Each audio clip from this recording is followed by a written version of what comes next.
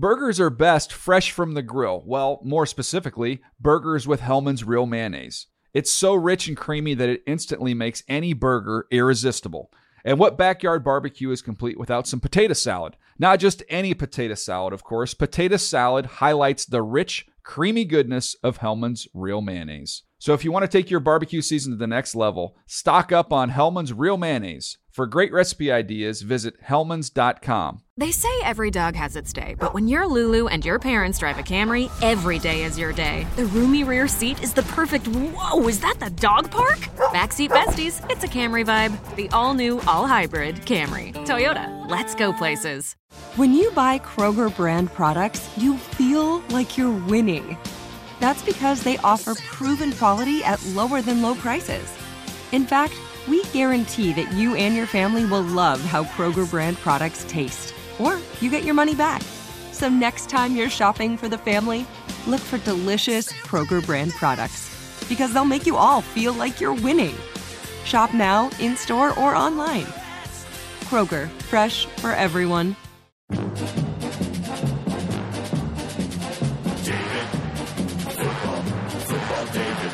The Dave Dameshek Football Program. Available on iTunes and at davedameshek.nfl.com. Now here's your host, Dave Dameshek. Hi and hello, football fans. It's your old pal Dave Dameshek. What's going down? I hope all's well wherever you are. Welcome to episode number 147 of the Dave Dameshek Football Program. Available as always on iTunes and at nfl.com/Shek, S-H-E-K. Much to discuss. The fast approaching NFL draft next week. In fact, I got to jump on an airplane in just a couple of days here. Head over there. I'm going to be in Manhattan for the week. I'm looking forward to it to participate in the NFL Network mock draft. That will Mayock's draft. When does that air? That airs midnight on Tuesday or Wednesday next week.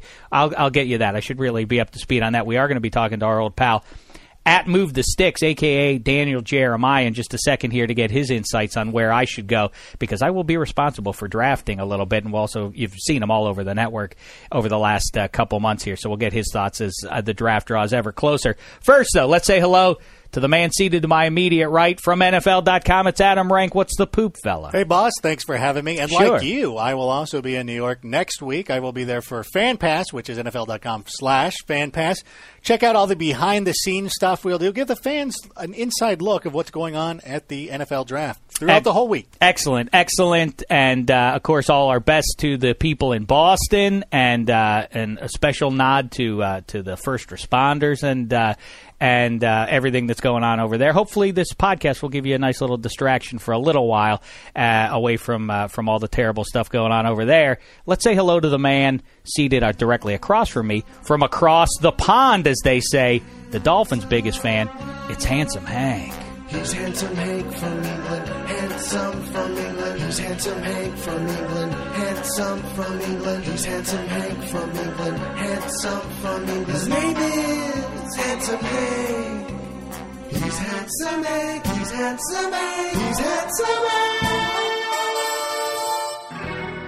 Hello, Handsome. How are you? I'm very well indeed, thank you, Dave. I also will be traveling to New York, so it'll be the trio of us. They won't put me in front of the camera, but I'll be there anyway. Their loss, I say, Handsome Hank. Why would the NFL Network not see fit to share your handsome puss with the world at large? I think my accent makes me incredible or uncredible. I don't know whether that's the right word. Is that an English accent that I heard? Terrence Newman likes it, as yeah, you can hear there. All right, listen. Time is short. This guy, like I say, is all over the place right now. He's flapping his gums here, there, everywhere about the NFL draft, and why not? Because he's worked for a bunch of NFL teams. Now he's here at the network. We love having him here on this podcast in Studio 66 at Move the Sticks. Daniel Jeremiah, what a pleasure to see you again.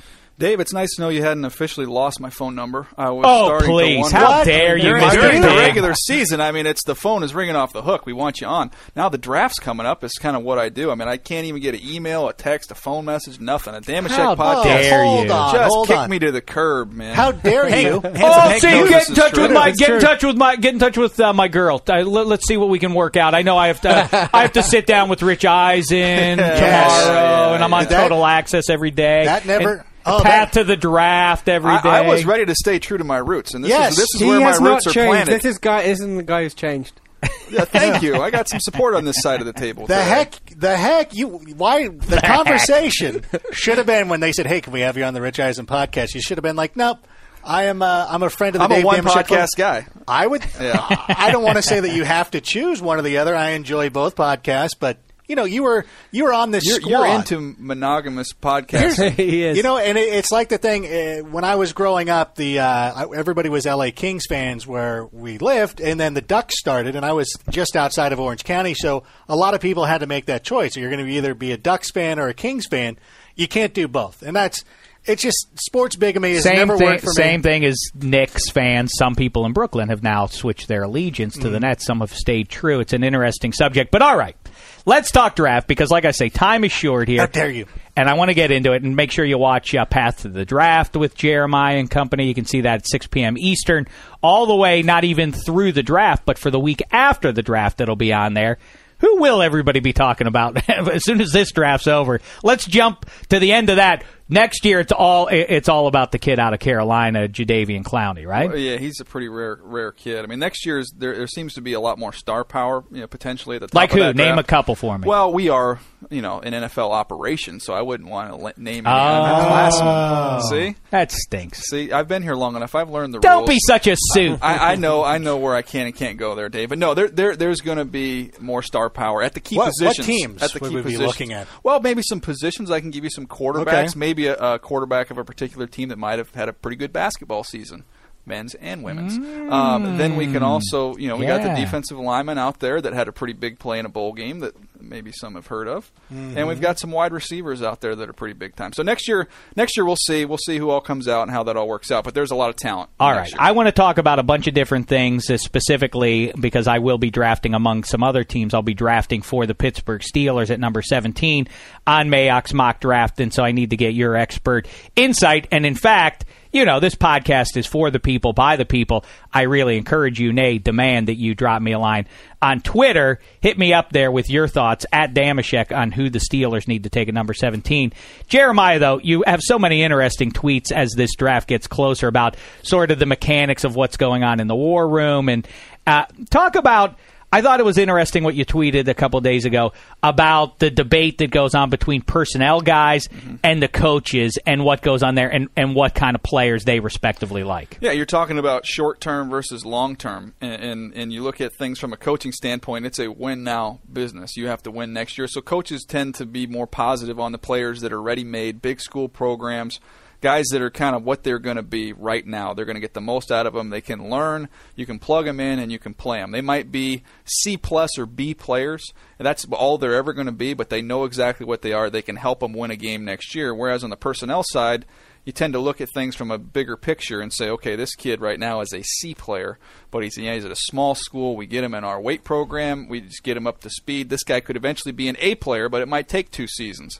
Well, the coach doesn't want to wait to watch this kid play for somebody else when he's out of town. So that's kind of the struggle that goes on there. And how much of that is now informed by, how much is that sort of, obviously you're not an old guy, but from what you can gather, how much is that is a new thing? Like over the last 20 years, I guess how it lines up with free agency, the guys now, a savvy coach at least isn't going to say, yeah, let's build the team for 6 years from now. Yeah, no, it's interesting because you have different organizations that are driven differently. I mean, you have the coach-driven organizations like Belichick in New England, and you have Ozzie in Baltimore, where it's definitely a personnel-driven front office in terms of the decisions they're making on players. So there's teams that have been successful. Those are 2 right there that have been successful doing it their own way. The one thing is when you have a coach like Belichick, or even some of these other longer tenured coaches that have a lot of power, they can be a little more loose in that. They can see a little bit of the bigger picture because they know, hey, first of all, I got an all-pro quarterback, I'm fine.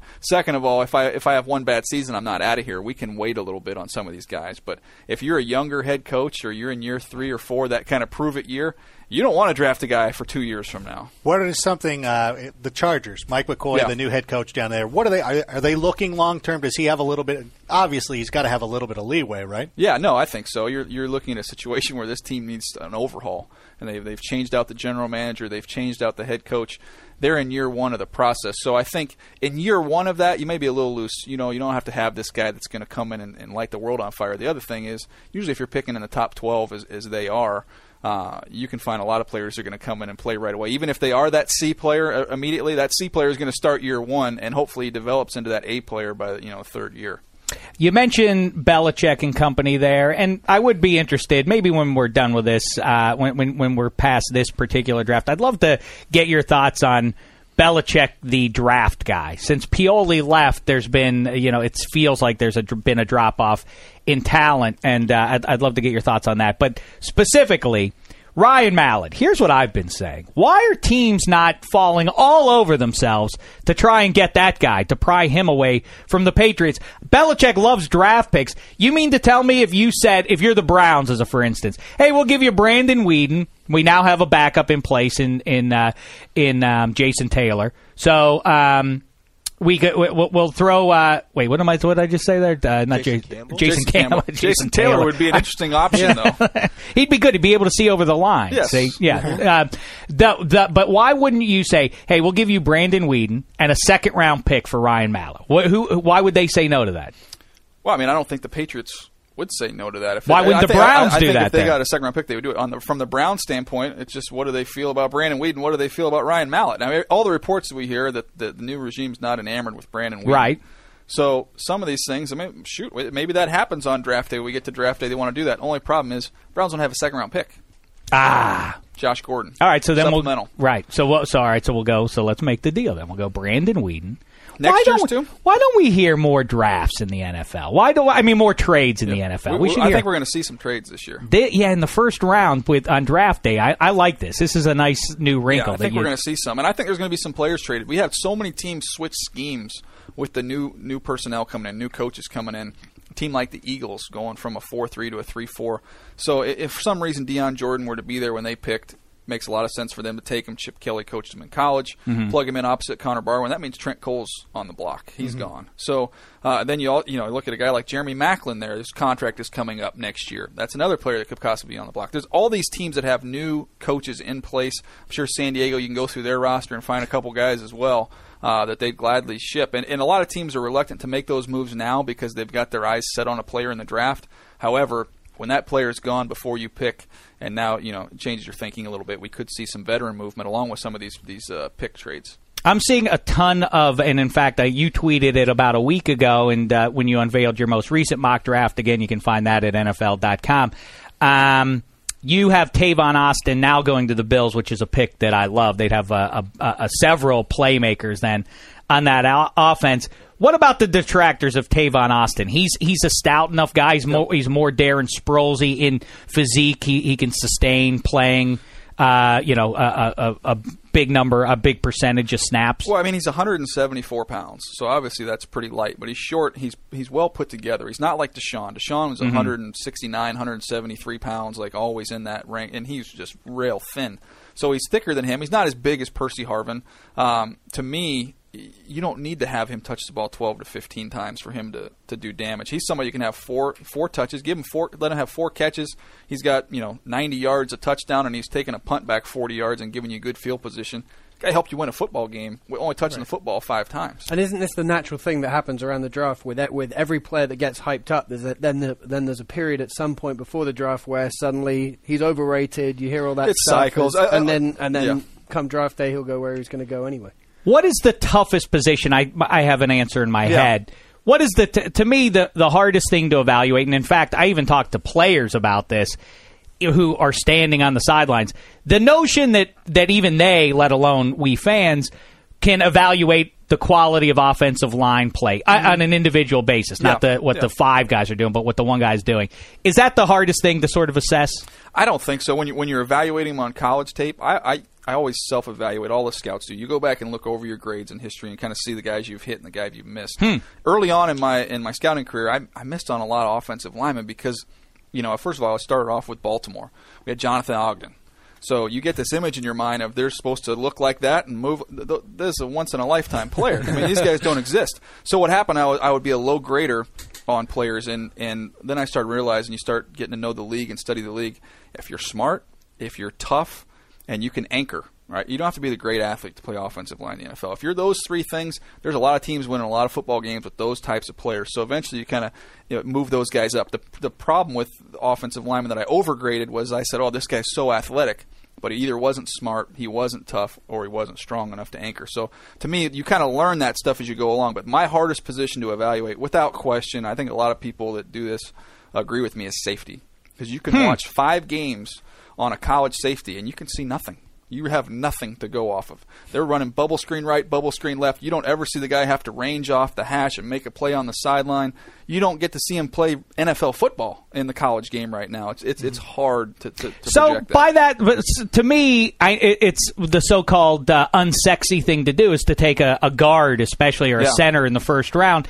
It does feel to me like, listen, if a guy's 300 pounds and is kind of strong, that's more a dime a dozen. I will wait on that for the second round. Let's get a burner. Let's get a game breaker, because that sort of speed and athleticism isn't accessible later in the round. Doesn't that make sense? The hardest thing is offensive tackles are always at a premium. If you've got offensive tackles, they always go high, just because it's hard to find guys that are 6'6", 315 pounds that can move a little bit, But interior offensive linemen, I mean, we took Ben Grubbs in the first round one year in Baltimore. We turned around and took Marshall Yanda in the third round. Marshall Yanda is an all-pro. I mean, Ben Grubbs is a good player. Marshall Yanda is a better player. You can find guards third, fourth, fifth round every single year. Guys you can win with, you'll be fine. Tackles are a little bit harder to find those guys.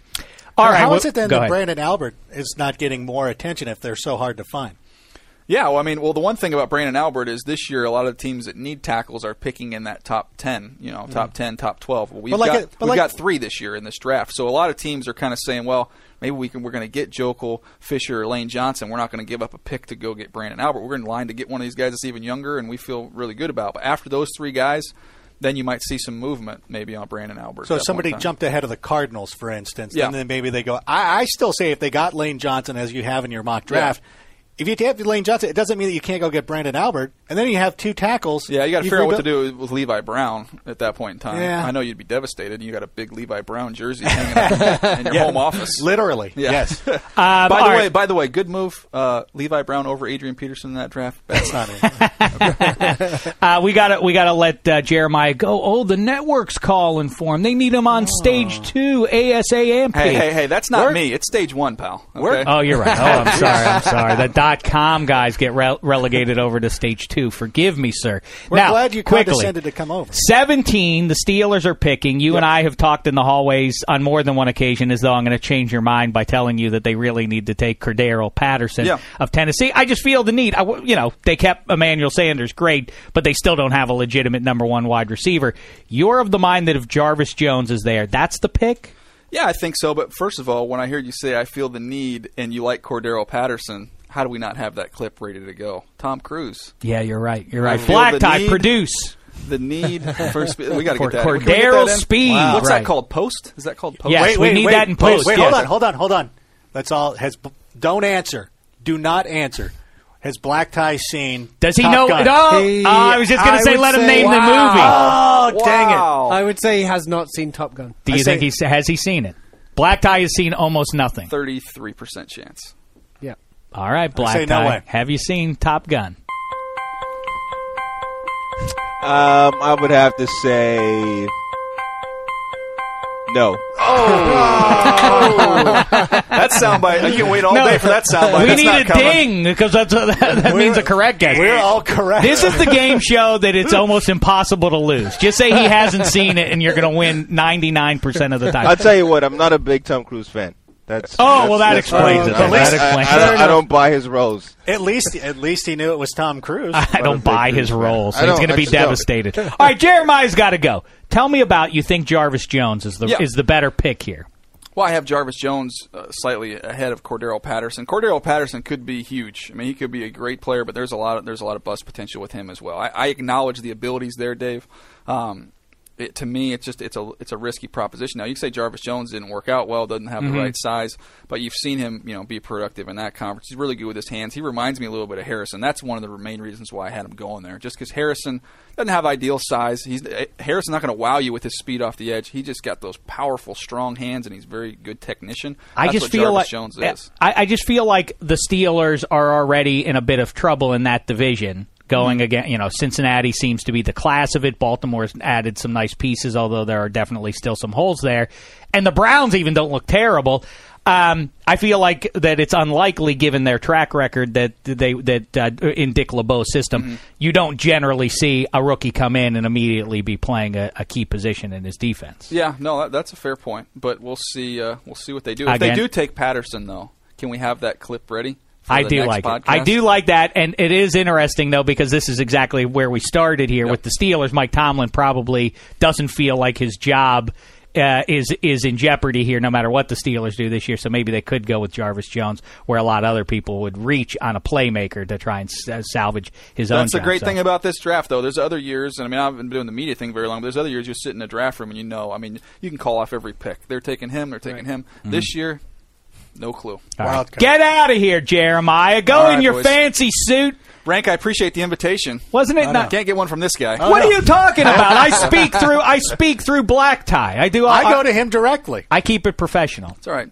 When you get your own podcast, Rank, let me know. All right. See you guys. Scram you. We'll end podcast bigamy right there. There he goes. Jeremiah in his fancy suit. We'll look forward to seeing him in Manhattan. Do you like him, Handsome Hank? I think he's terrific. Really? I could spend all day listening Even to him. though maybe he's a little more handsome than you. He's my your clone. American twin, really. It would be the kind of thing, if it wasn't the fact that we worked in the same building, someone would say at some point, if I knew nothing about the NFL, someone would say, hey, I saw a guy who looked just like you when I was watching TV in the US, and I'd never think anything of it again. And now we sit next to each other. If this was a soap opera, we would find out that they were actually twins. Separated at birth. Or you would never see both of us at the same time, and we'd be who knows what kind of hijinks we could get up to. Hey, switch it off of the draft for a minute here, and we'll have time to get back to that. And by the way, the Around the League boys, Jesus and Cecil, will be joining us momentarily. On a completely different sports subject. On Sunday, every year I watch the Masters. Right. Of course, or on Sundays at least I check in. I used to more obsessively watch it, like my old man still does. He watches Thursday, Friday, for 6 hours, 8 hours. There is something pleasant about looking at that lovely green course and everything. But Sunday's an all-day thing for sure. It's too much already with the golf, with the amount of coverage that it gets. And I also resent that Jim Nantz and the Scottish guy refer to every single stroke as courageous or brave. Courageous stroke that. All right, settle down.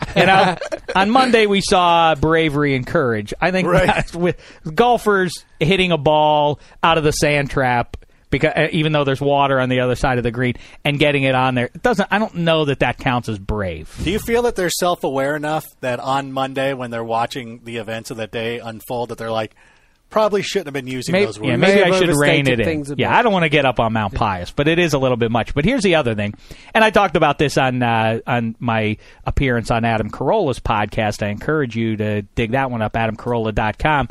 I brought this up. When I watch the Masters, and I am the uniform monitor, and this is where it comes from. Long before I achieved that official title, I've always been interested in uniforms and so on. But it drives me crazy that the golfers on Sunday who are in contention show up in outfits that are not going to go with a Kelly green jacket. Now, it's hard to match a Kelly green jacket. What do you have in your closet that really goes with that?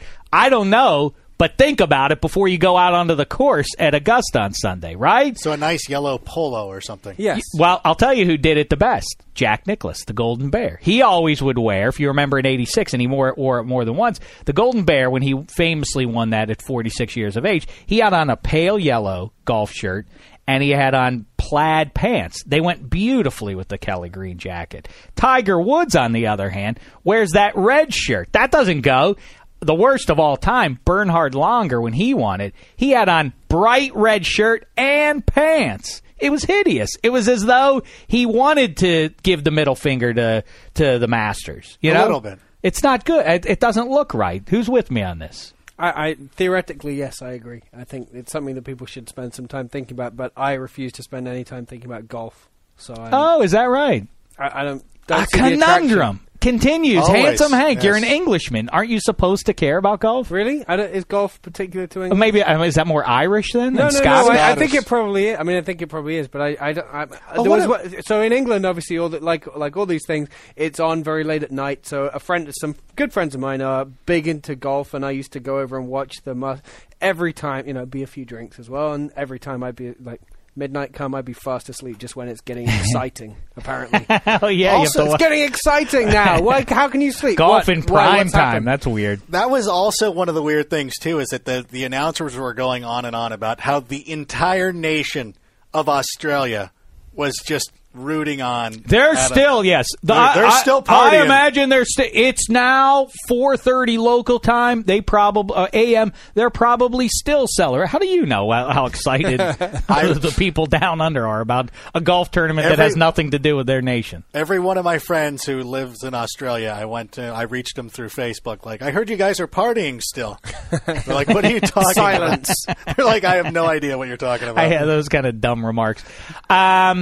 So we got the ATL guys quickly before we get to them coming in here. Do we have a little bit of free time to talk about fan free agency, or do you want to save that for the end? I do want to talk about fan free agency very quickly. Let me just share this yarn. Okay. We went out for little Oprah. She was turning 6 years of age. Is she 6 already? Well, it's still a couple weeks away, but my parents came for a visit this weekend. And so we celebrated it for their sake a little bit early, and then so her and then Jean-Claude Van Damme. We went out to a family restaurant. I think it's a chain even. Wood Ranch. Is that a Southern California chain, rib joint kind of thing? Man, I've never heard of it. Really? Oh, I thought it was big. I guess I don't know what I'm talking about. I thought it was in Orange County kind of a thing. Anyway, so she loves it. Little Oprah, she loves the not that she loves the grilled hot dogs and all the stuff that little kids enjoy. Mm-hmm. And so we're there in a booth. And in the booth directly behind us is a quartet of old people. 3 women, 1 man. I would guess average age 62. Not decrepit or anything. I don't want you to think that these people were on their scooters or anything. I mean, but, they're 60-ish, let's say. Older people. Right. So we're in there. It's the middle of the day on a Saturday. At the farmer's market, where it's with the foot traffic, it's all different kinds of people, tourists, hipsters, everything.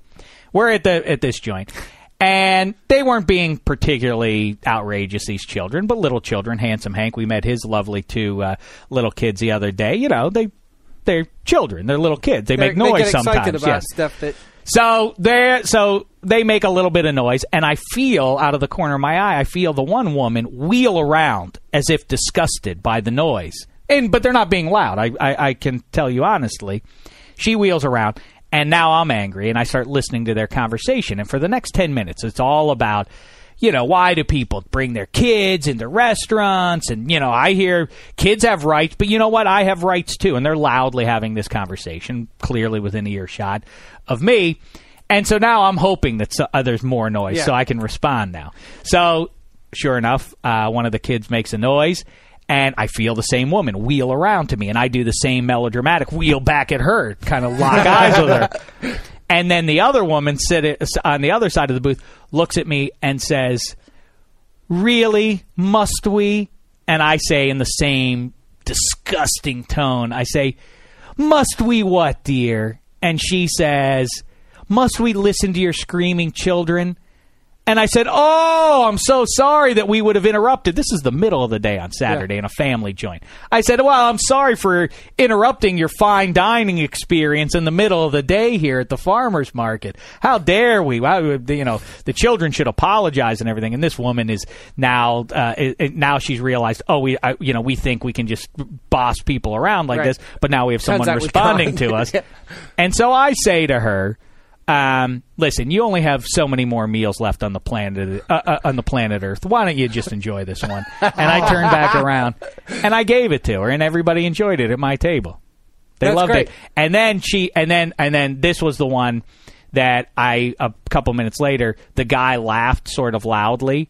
And I said, how can we enjoy our meal with that loud laughing? That my mother loved. Mo Damashek is mild mannered. She generally is not one for conflict, but she enjoyed the first one. The second one, while I'm doing it, she's like, David, that's enough. That's enough. That's enough. I'm like, you're not on my side on this one, Mo? It was hurtful, but now you already had landed the knockout. I gave him one. I gave him what for? Maybe I threw in one that was, a little bit of extreme prejudice thrown their way. That turns you into the bad guy. I don't care.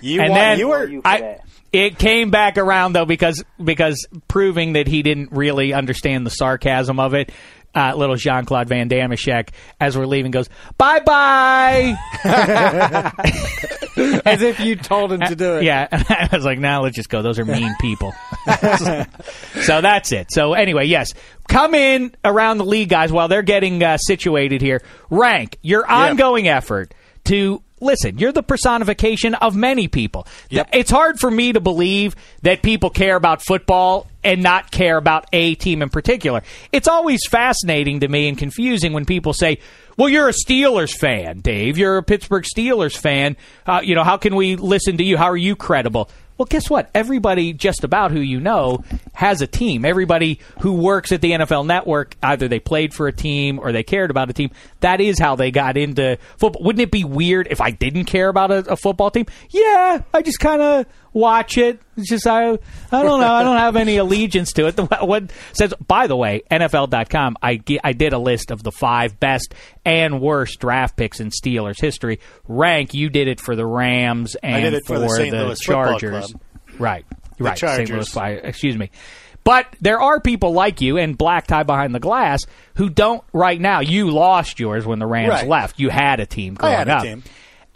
But now you're looking for a new one, and it's interesting that this campaign is now gaining steam. Update everybody quickly. It is starting to gain a little bit of traction. It started off, Neil Dutton put together a nice little blog about one of our favorite listeners, right? Absolutely. Putting together a nice little a blog of like some of the best teams to possibly root for. Some guys have been a little bit better, more proactive. Alex Sinclair, who wants me to become a Browns fan, Mark Sessler, who just sat down. He started his own Tumblr page called pickthebrowns.tumblr.com. If you want to go through it, he's given me some ideas. He's shown some pictures. And lo and behold, this is not credit to me. This is credit to Alex Sinclair. Dieter Brockdrop on the Tumblr page by showing a photo of him. Congratulations to him. You got to give it to him, Black Tie. There huge. It is. Alex Sinclair with the first Dieter Brockdrop sent to be read by another. I love that. That's an interesting new wrinkle. That's great. And so I might start doing that. I might start sending Black Tie emails to be read at a certain time by me so that I get credit for it. And so real quick, if you want to get involved and help me pick a team, use the hashtag FanFreeAgency. Also, whenever you send a tweet about this, too, so people in the building know that we're serious, make sure to include the @NFL Twitter handle as well, please, so they can see that people are interested in this. We're trying to make a big deal of it. And so far, I'll give you my top 5, though. This is like a college recruiting thing. The top 5 teams right now, these are in no particular order. Cleveland Browns, Alex Sinclair, of course, doing a great job. Good loser team to choose. Carolina Panthers. Good loser team. Kansas City Chiefs. Okay. Buffalo Bills. Great. Seattle Seahawks. No. Those are the top 5. Seahawks are not allowed. They're too good. You can't jump on. They're too good. I'm sorry. They almost got to a Super Bowl. You cannot do that. They've been brutal for years. They're allowed. I will say this about... Nope. That one, strike that one. Otherwise, you're on the right track. Dave, I like the Chiefs for you, and I like the Bills for you. It's not up to you. Did he pick the Chiefs last year to win the Super Bowl? I did. He did. It seems like there's a natural fit there. There is. You know what? Yeah, that helps. Also, you are not allowed the Seahawks, but all right. Would you stop? All right. The San Diego Chargers, if the San Diego Chargers do not land me, it's one of those embarrassing things like where you're recruiting somebody like, hey, he's out of, Miami, but he's playing for Tennessee. Like, how did you lose this guy who was in your backyard? Mm-hmm. So Charger fans, Charger organization, step up your game. They better get with it. No assumptions should be made here. All right, here they are, everybody. From around the league, you read them on NFL.com, all the news about pro football out there. And, of course, they are the hosts of the ATL Debate Club, which you can find every week, NFL.com/Shek, SHEK, on Thursdays and or Fridays. You'll be able to track it down there. And also at the back end of our second podcast every week. All right, Black Tie, hit it. And Zeus and Mr. Fancy Pants, the Flames need NFL news, and here's their chance. It's ATL around the league. Light a flame, boys. Pigskins hot tonight. Burn, baby, burn. Hey there around the league, fellas. Let's start with you. How are you, Dan Hanzus? I'm great. It's great to be back. Sessler back again for a second week. It seems I know. like he we're on a buried the roll. hatchet, and he no longer resents you on some level. Dan. We're on some kind of roll. Sessler, is that true? Dan coming up with a semi-fictitious report, not new. Semi. And I have one thing. Ranks. Why so much heat these days? There really is. Hanzus and Sessler, there's a lot of heat now. I tried to cool it off as well when I appeared with them on the debate club, and it doesn't appear like they've got Our over their friendship problems. is genuine, so we go through peaks and valleys like any two friends. Big valley right now. I feel like it's like a Hollywood couple. That you guys are now starting to emerge as stars thanks to the debate club success. And as a result, now it's creating some vanity issues and who's the straw that stirs the drink and so on. And in a weird way, I don't like the conflict, and yet I love the conflict.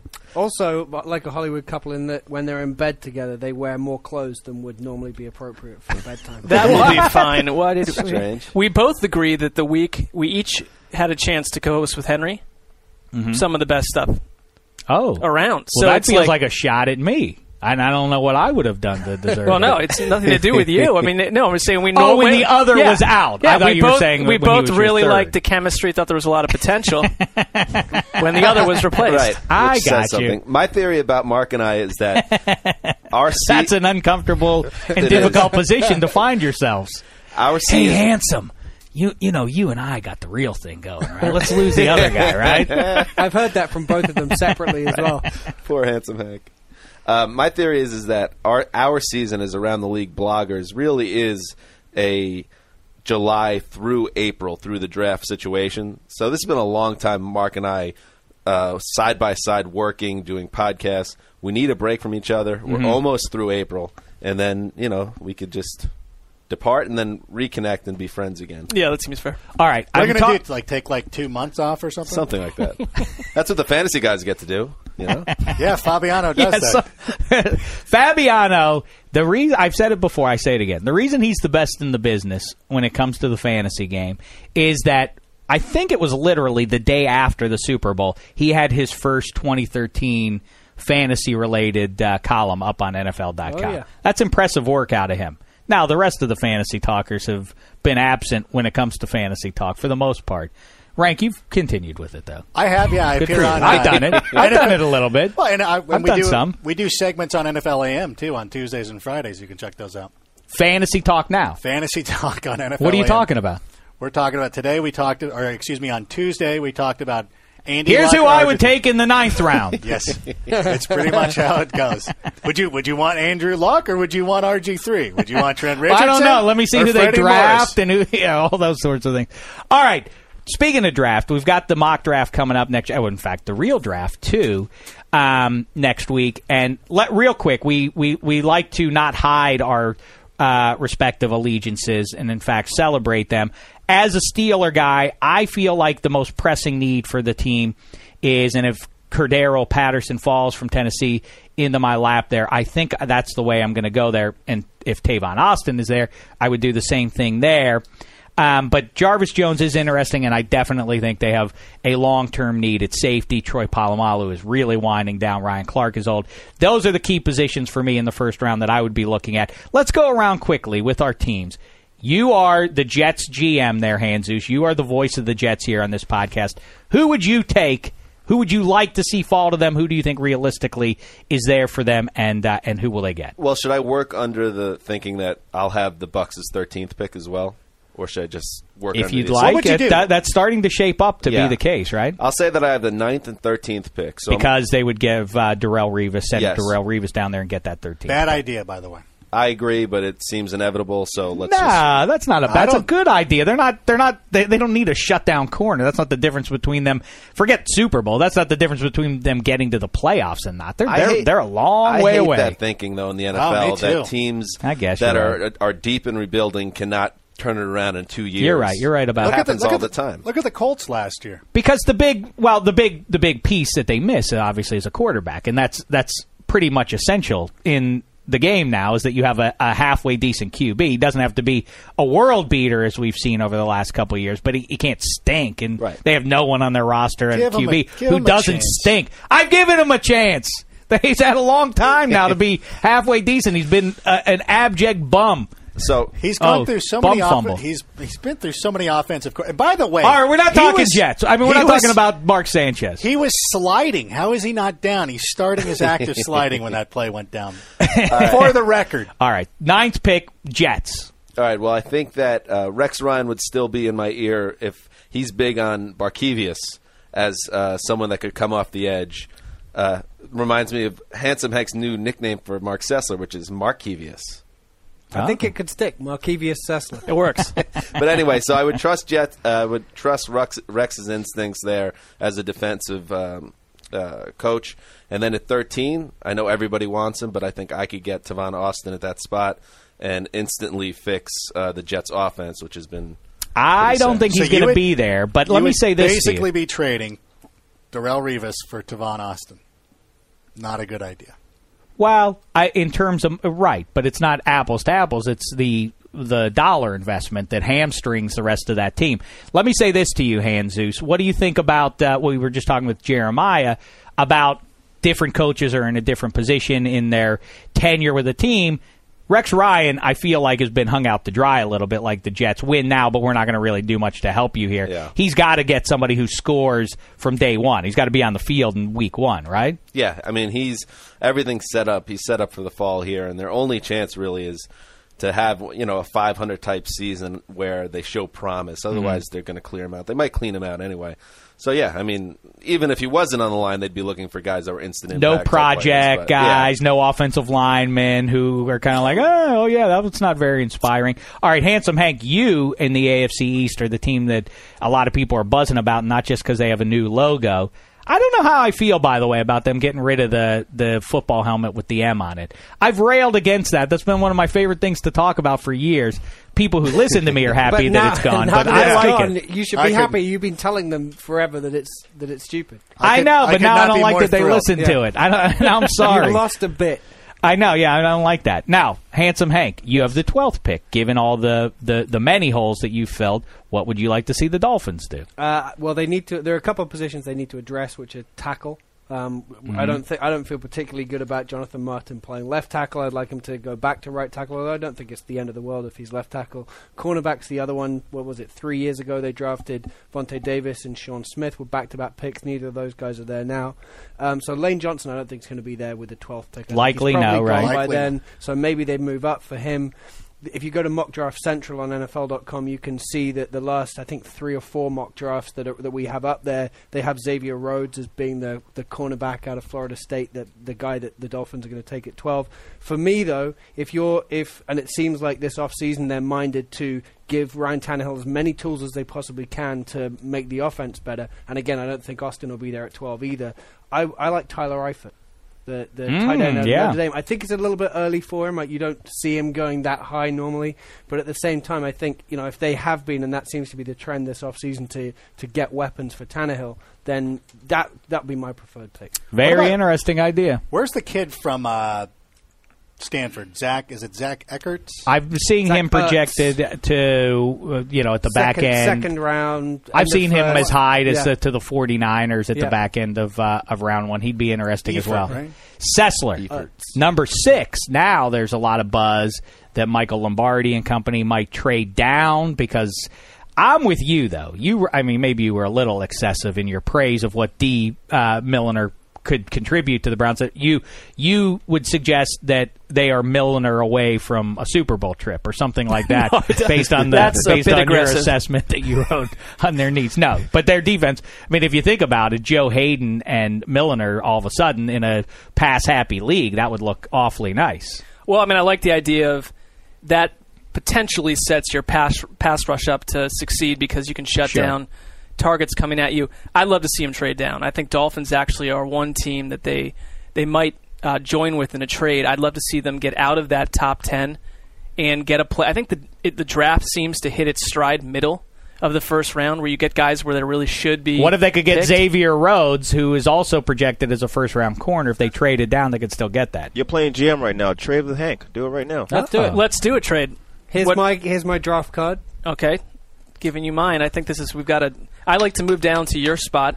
Okay. And get my second-round pick back because that's what we trade to New England for Ryan And Mallett. now you send it for Ryan. No, you don't have a second-round pick We because do. of Josh Gordon. Right. But now, you lost it when you gave it up for Josh Gordon, but you regain a second-round pick, which now you can flip and turn into Ryan Mallett. Presto. Which means that Henry and Dan have to take me out, remember our Super Bowl bet, to an exorbitant meal. And that will be the last time the three of you ever do anything together. And that's when Handsome Hank will announce who he is drafting to be his co-host on the debate club. That's the going end game. forward. That's great. All right, and Rank has no team as of now. He could go through a half dozen teams, but is there one team that stands out to you? Go with the Cardinals. That's the team that you kind of are affiliated with now. So, and they're the highest pick, so they're the most interesting. Okay, well, you see that Lane Johnson has typically been falling to them, and we talked about this with DJ earlier. I do think that if I had the second, if it only costs a second-round pick for Brandon Albert, you pick him, you pick Lane Johnson, then you have two tackles. Right, set. Yeah, you're set. And you know what? You got Carson Palmer, who's decent enough. The defense, as long as they play up to the standard they were at last year, now you have a competitive team and arguably the best division in the NFL. I say go with that. Go through the line. I would use all the picks on the line. You got to hit on a couple of them. Protecting any QB is important, but definitely a guy like Carson Palmer. That has to be sort of what you're addressing. If you rendered a decision, we're going with Carson Palmer for, let's say, the next couple of years, it's paramount to fix that O-line in front of him. Or else he's really doomed. All right, Black Tie. It's time. We haven't done a blacklist in at least 2 weeks. Let's do it right now. The Blacklist. Black Tie reads current events. The Blacklist. Damn, and check and rank if they're coming. The Blacklist. The Blacklist. All right, guys, what's up? How's it going? Fine, except Handsome Hank's on his feet. Where you going? Yeah, I don't like the blacklist. Whoa! That's personal. Wait, can I? You leave? can come as well. Can I leave too? Who's staying? This is Blacklist, baby. No. I'll do my Jerry Maguire. Who's coming with me? Okay, I'll go with you. I can't help but feel like this has something to do with Hanzus and Sessler and sitting I between felt you. the It's too tension. hot. The tension between them There's is too much heat. Crazy. All right, but thank you for having me. Wait, it's my pleasure. You're welcome on this podcast anytime. Thank you. You're always an addition. Let me see if I've plugged everything I need to plug, and if I can just bounce out of here. You're in, Rank. All right. Don't get up now. Black Tie. Let's get into it after that rude interruption there. Go ahead, Black Tie. Oh, Hank. All right, guys. First up, as you guys saw last weekend, Kobe Bryant of the Los Angeles Lakers went down with that an one, Achilles. yes. Yeah, that one. Went down with the Achilles injury. It was a ruptured tendon or whatever the case may be.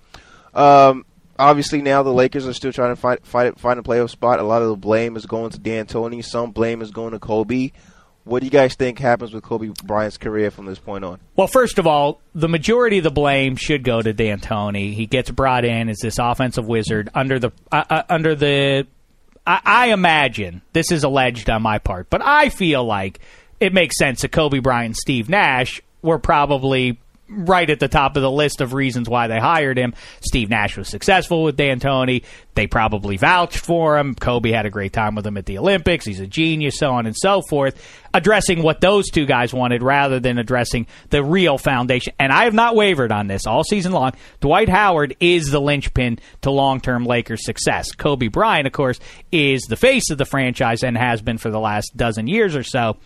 But to me, that was a tactical error to not get somebody in there who could work with Dwight Howard and build a team around him rather than around your two long-in-the-tooth guards. To me, the thing is with their ability to amnesty Kobe, the so-called amnesty, they could cut him and save themselves $80 million in luxury tax. I can't imagine why Kobe Bryant wouldn't say, that's all right, team.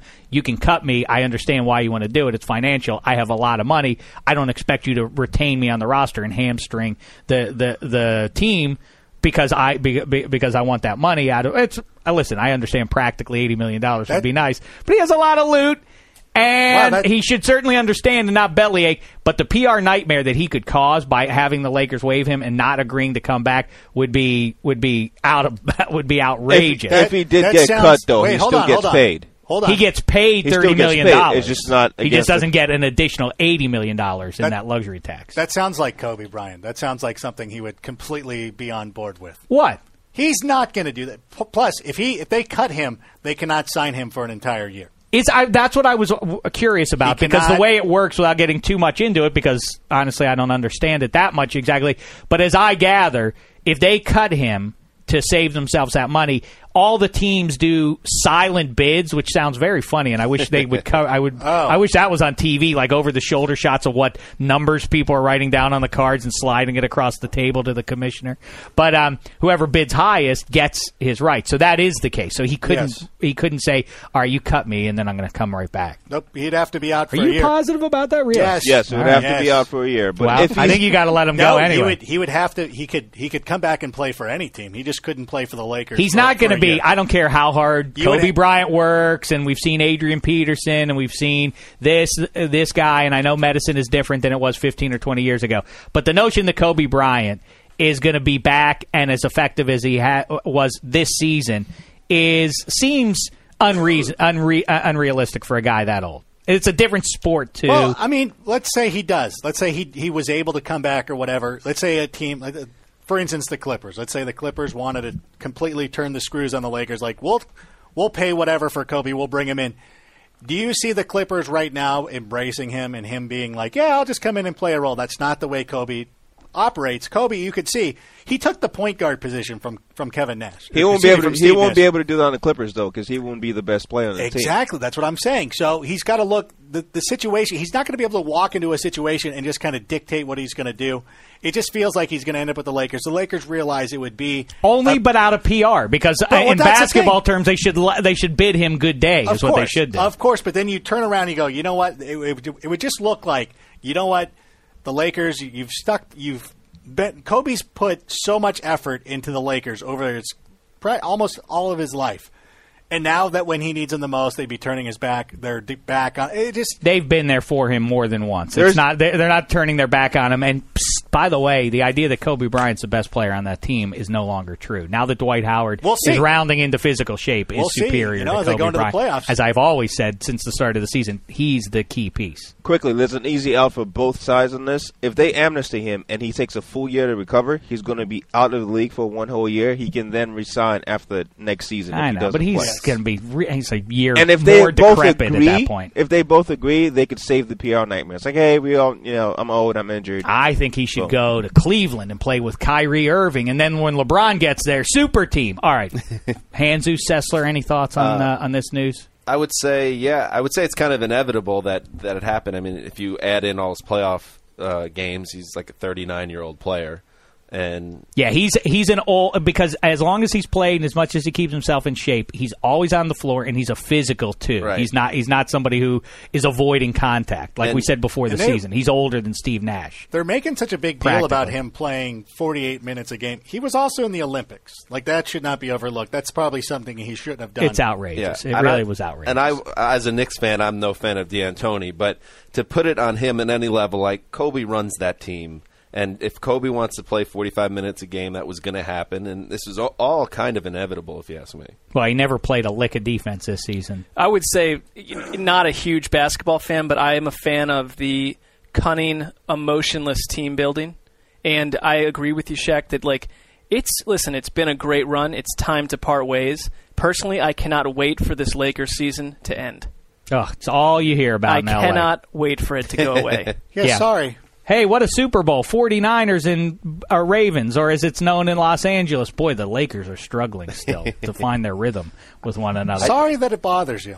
I don't. It's all they talk about. I understand it's the sport in town. It just so happens, as I've said before, even if you're a diehard Lakers fan, you'd be hard-pressed to convince me that this is a likable group of guys. They're just not the likable group as far as it is now. A little bit more so. All right, Black Tie, next. Next up, guys, Mad Men season. What season is this? 6? 5? 6, I believe. 6, yeah. Is it season Episode 3. 6? Yeah, I believe so. Episode 3 ran this past Sunday, and as we're going to start doing this now. I thought it was episode 2. It was an hour-long episode to start this. 2 hours. It was 2 hours. Episode 1 and 2 were together. Oh, I didn't realize. Exactly. That's what it was. Yeah. All right, I didn't know that. Black Tie all over that. I'm all over my Mad Men. All right, so we're going to start doing this each week now. So you guys can jump in, give a recap, a little thoughts. If there are going to be spoilers, let people know that, hey, this is spoilerific, and go on. Well, I'll say this about it. It was an event-filled episode that you don't usually see with Mad Men's run. Things happen. Usually the first few episodes each season are sort of the slow burn that gets you into the middle of the episode, and that's when things start to break out. It usually feels like things are being set up for the remainder of the season. Not in this case. There's a lot of soap opera type stuff going, and as we were talking just before the show, I feel like that Draper's wife, the soap opera star, is trying. There's a scene where she's trying to convince Draper's mistress, unaware that, of course, that's his mistress, to watch her show. She's on a soap opera now. And she's explaining the ridiculous storylines of her character and everything. And I think that the episode was intended to also be a soap opera. It was over the top a little bit, but I think it was structured that way to sort of show that the real life is also a soap opera. How say you, Sessler? Well, I think that's an interesting analysis. I mean, it's funny to look at these first 3 episodes. I also view it as 2 at this point, just because the first one seemed like a complete entity to itself almost. But it is a soap opera in the sense that there's very little. What we had for long stretches in past seasons was just antics at the office. You know, a deal needing to be closed. Mm-hmm. You know, stuff that's centered on their careers. This is really much more of the personal so far, with especially Draper. I think they're zeroing in on the issues. They have the flashback to his childhood. I won't say what it was, but they're trying to explain who this guy is piece by piece. And I don't think that's a spoiler alert that he grew up in a brothel and his mother was one of the ladies. That's not a spoiler. That was addressed. We knew well, that. perhaps not, but it's yes, Rank. I'm kidding. Oh, yeah. Well, that's news to Rank. I don't know. I think this season has been fascinating so far because they're heading somewhere pretty dark, I think. Yeah. Well, and I also like Peggy though. With there is some good office-related stuff because Peggy, who left the firm and is now with the competitor, is getting inside information, and this is going to set up for a good corporate advertising firm war here. Hanzus, how say you on the episode? Well, I liked it, and the one thing that it's really interesting to watch. We talked about it a little bit last week about how it's when a series' star is also somewhat of an antagonist, with Draper just being a serial philanderer. And I think it's kind of sad to watch him now start to go down this road again where he can't ever get his life straight. It seemed like he's for a while, aware of it. This implosion of his life, and he is a spectator in his life. And yeah, I mean, it's like sort of emotionless even in the way he explains. Well, they're good company. Yeah, we're going out. He and his wife went out with his mistress and her husband. And the mistress said, "Doesn't this make you crazy? Isn't this going to be a terrible event for the 4 of us to sit down?" He said, "I haven't really thought about it. They're both good company." Which is a great line, that he is that unaware of how awful that is. He's that damaged in terms of interpersonal relationships. But yeah, he's like doomed Draper now. And then you also see on the other side Pete Campbell. That's exactly right. He's trying to seg into the part of his life where he was Don Draper at his high point, where he's making big deals and running the office and then having the women on the side. But he's so bad at it because there's only one Don Draper, and Pete Campbell's just a wreck, as we saw. Spoiler alert. It was pretty obvious that that girl was unhinged, and he still went through with the situation, and then it came back to get him. On the plus side, she was foxy. He got himself a Manhattan apartment, did Pete Campbell. He lives out in the suburbs, but he got himself a Manhattan apartment so he could make time, justifying it to his wife as saying, "I need to be closer to the office." And then he immediately brings a neighbor from the suburb, a woman from the suburb, invites her to the apartment, and then is stunned when this comes back to bite him. And then a great scene for Trudy Campbell, who, in our conversation of the best-looking Mad Men women, Trudy Campbell was overlooked, but she is right at the top. I go with the one that Pete Campbell, the neighbor. She was foxy. She was not all right. At the end, she wasn't. No, not when she took the beating she took for being with Pete Campbell. All right, now that does it. We should give timestamps because if people don't care about Mad Men, but millions of people watch it. Oh, Rank. we could. You like to talk about wrestling, but I don't know what you're talking about with that, hokum. Okay, what do I fine. know about it? All right, fine. Let's talk about what You have happened. no one in here. You have no one in here to talk with it about. So That's what? fine. I'll do a monologue and let me Get talk into it. about Ryback's promo on Monday night and why I thought it was. No, I'm just teasing. You can actually find me on the if you go to the iTunes, the Steel Chair Slamcast. I talk about wrestling. I there. saw what's her name? Brett Favre's lady. Would you stop?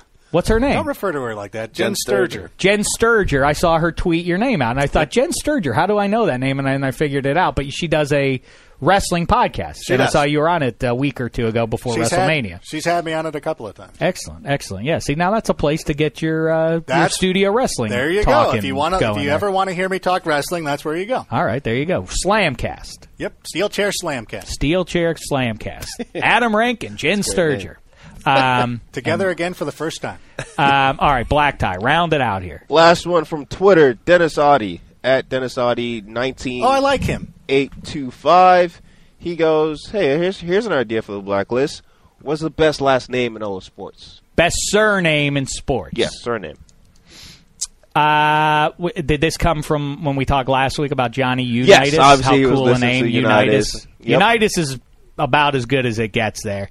In terms of those iconic names that just sound great, Mickey Mantle, that's not a last name, but Mickey Mantle is a great one. Or is a good one. I sort of feel like it's informed by the greatness of the player, and that I'm doing this after the fact. But those are the best surname. The best surname, and this will sound biased because we're in Studio 66 after all, but the greatest player in the history of hockey is Lemieux, and in French, Lemieux translates into the best. You can't beat that. I mean, that's so on the nose. It almost doesn't work because it's so excellent. It's like a fake name, like a fake wrestling name. Mario Lemieux, Mario the best. Gretzky may be the great one, but Lemieux's the best. That's what they say.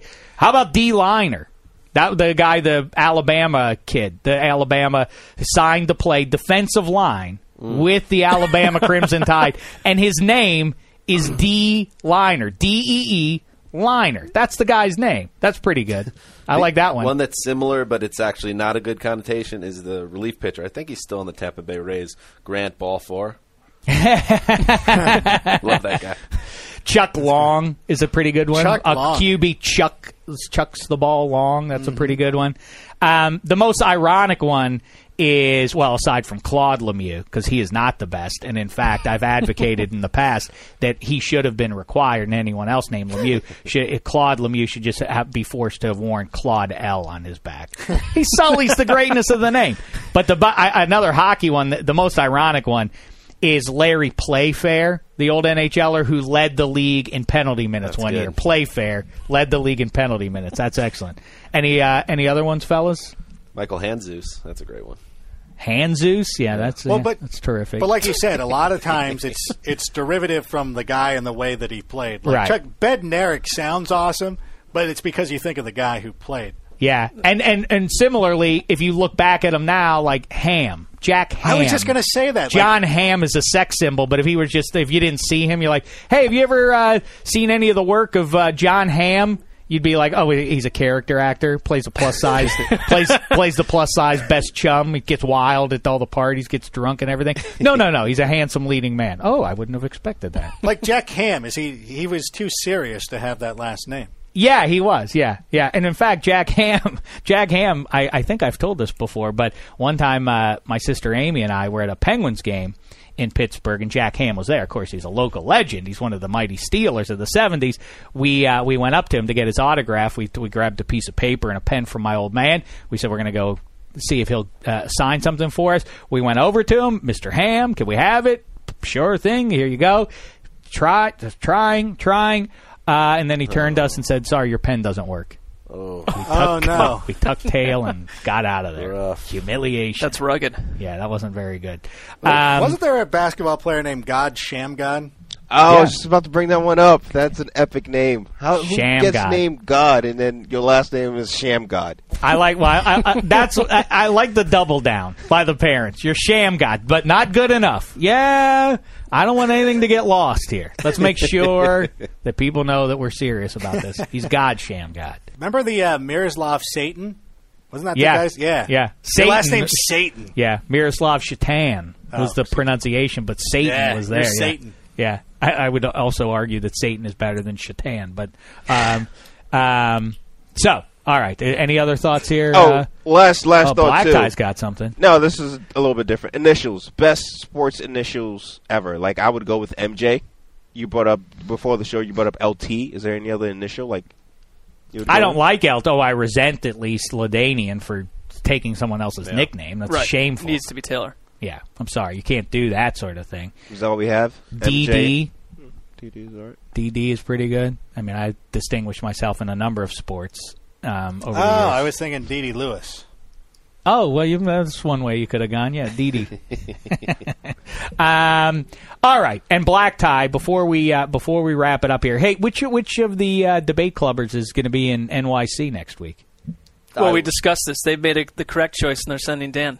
Hanzus is going to be there. Hands on. That's going to be terrific. Rank will be there. Handsome will be there. Do you feel a little excluded? You know, I think I'll be fine. Oh, look at that. He's looking forward to your absence, Hanzus. He likes the Well, I idea of didn't- you not being around. Are we going to get together for a show then next week? out there Yeah, in New York? Black Tie. Are you going to the draft? I would not be. I would be here. How are we going to spin next week? That's a good question. We probably might not spin next week, but No, we're I don't spinning. like. I don't No, like. no, no. I don't like that you said that you start with. We're probably not going to do it. Why, No, we're why don't we doing it. say like It's a let's producer- figure it out? we're Producer working it solving out. We're problems. working out the schedule. We'll, All right. I'll get back to What you. if we on just that. put Sessler on the mic by himself for like 80 minutes? That should With TV generate behind the massive ratings. That's an interesting idea. All right, a little something that we will have to do on the next one, and I don't know if Hanzus and Sessler you'll be in here for it, but I ask that you do this on the debate club at least. Black Tie, you have to do it. Rank, you've already worked up some ideas on this. As you may have heard, they're not going to be doing the Sunday Night Football song anymore. What's her name? Faith Hill. Faith Hill. Faith Hill. I never liked that song. Never got it. Never didn't understand when Pink was doing it. And it's the hallmark of a bad song that Pink and Faith Hill could execute it equally as as forgettably as they both did. Well, if you're going to do that, why not have Joan Jett just do it? It's her song. Well, Oh, it is? That's my Oh, problem. yeah, right. It's No, a, it's hers. And it was a the same cheesy, thing with right. Hank Williams Jr., where they took one song and made it. Why can't they just write an original song? God forbid. Why does it have to be like a Weird Al parody? Yeah, I don't like if you understand that. like if you ever and I don't mean to bring in wrestling, but because they don't like to pay the licensing fees for real songs, that they have a composer who makes up original tunes for the. You can't get a guy to make an original tune. Or one of my ideas. Hire Dick Banks. That's the angle. Perfect. Why don't they do that? I have a good idea. This isn't.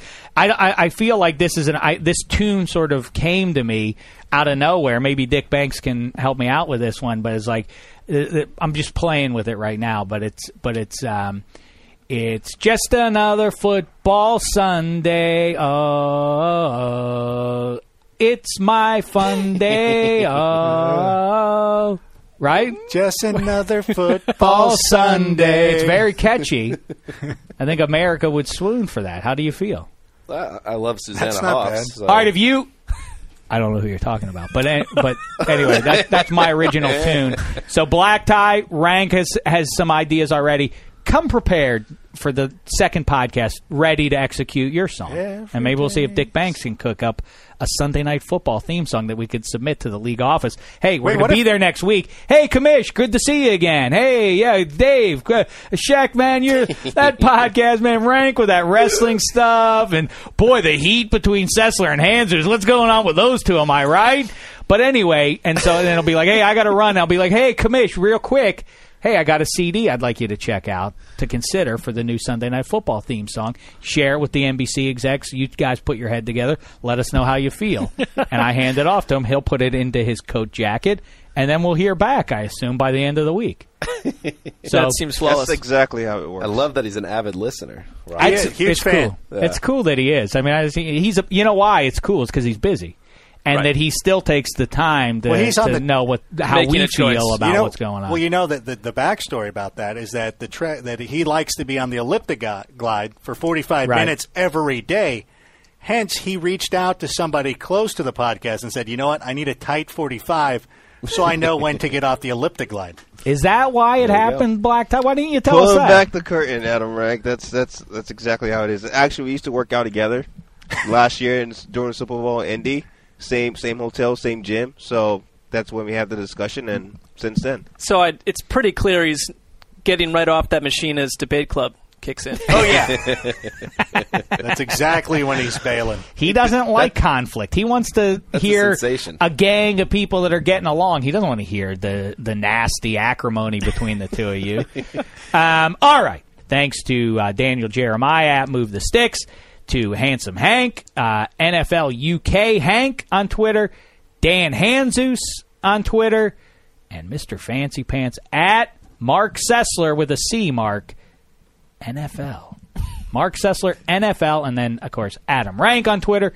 I'm Damashek on Twitter. What do you have to say, Black Tie? Hashtag DDFP. And then we will go ahead. Well, I need to send us your pick for who the Steelers should take there, because I would like to do it democratically. The most voted name is the one I will announce in the mock draft next week on NFL Network. And when did we decide that was? I think it's midnight on Tuesday, and then played back again on Wednesday. So be on the lookout for that one. All right, we'll be back with more Huey and Applesauce later on. But in the meantime, thanks so much, football fans. It's been a thin slice of heaven.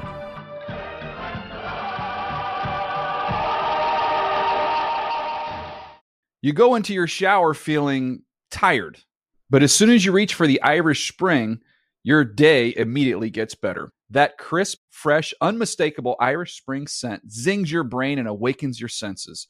So when you finally emerge from the shower, 37 minutes later, because you pay the water bill so you can stay in there as long as you want, you're ready to take on the day and smell great doing it. Irish Spring Body Wash and Bar Soap. Fresh, green, Irish. Shop now at a store near you. They say every dog has its day, but when you're Lulu and your parents drive a Camry, every day is your day. The roomy rear seat is the perfect, whoa, is that the dog park? Backseat besties, it's a Camry vibe. The all-new, all-hybrid Camry. Toyota, let's go places.